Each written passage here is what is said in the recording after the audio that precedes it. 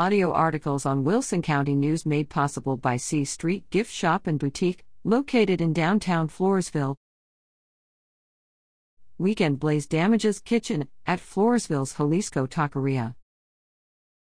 The owners of Jalisco Taqueria in downtown Floresville are breathing a sigh of relief after an early morning fire broke out June 26. The structure was saved with Wilson County Emergency Services District, ESD, 5 Fire and Rescue Chief Adam Stulpsike said. The fire was contained in the kitchen, and most of the damage is repairable. The fire apparently started Saturday at about 5:40 a.m. in the kitchen at the back of the Jalisco Taqueria at 1109 C Street. Besides ESD 5, District 2 Emergency Services, Bexar County ESDs 10 and 12, Wilson County ESD 4 EMS, and the Floresville Police Department responded to the alarm. Stulpsike said firefighters had the fire under control within 10 or 15 minutes of their arrival, but they remained on the scene to make sure the fire was out and to let smoke out of the building.